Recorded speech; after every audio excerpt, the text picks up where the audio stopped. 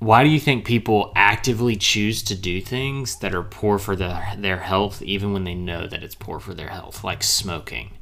Everyone knows that cigarettes are terrible. Right. And alcohol, especially in excess, not good. But people do it anyway. Why do you think that is? So, the first thing I'll jump to is automatically the brain chemistry, and it's obviously a brain chemistry problem. Mm-hmm. That your reward centers in your brain are stimulated by this, and your body is literally telling you it's a good thing. That being said, you are obviously in control of your actions. Okay? Correct. And whether your body is telling you to do something, just because your body tells you to do something, humans have long had the ability to, like, not do that thing.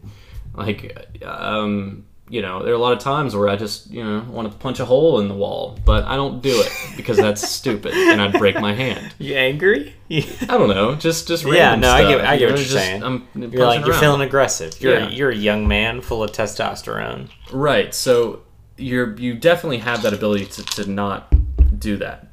That being said, there's also this habituation that happens. Yeah. Like in World War II, we used to give to our soldiers in their like lunch meals.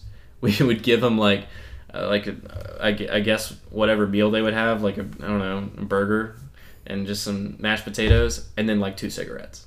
Yep. And that would be their coping mechanism. Yeah. Did you know that in Vietnam they gave them cocaine?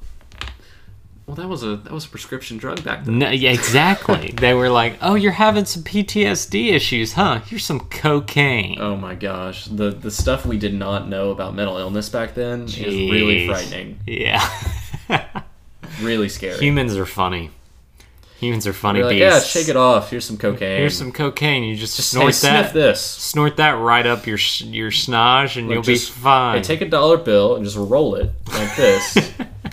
And then you take that card and you just move it into a line. Do you have a mirror, officer?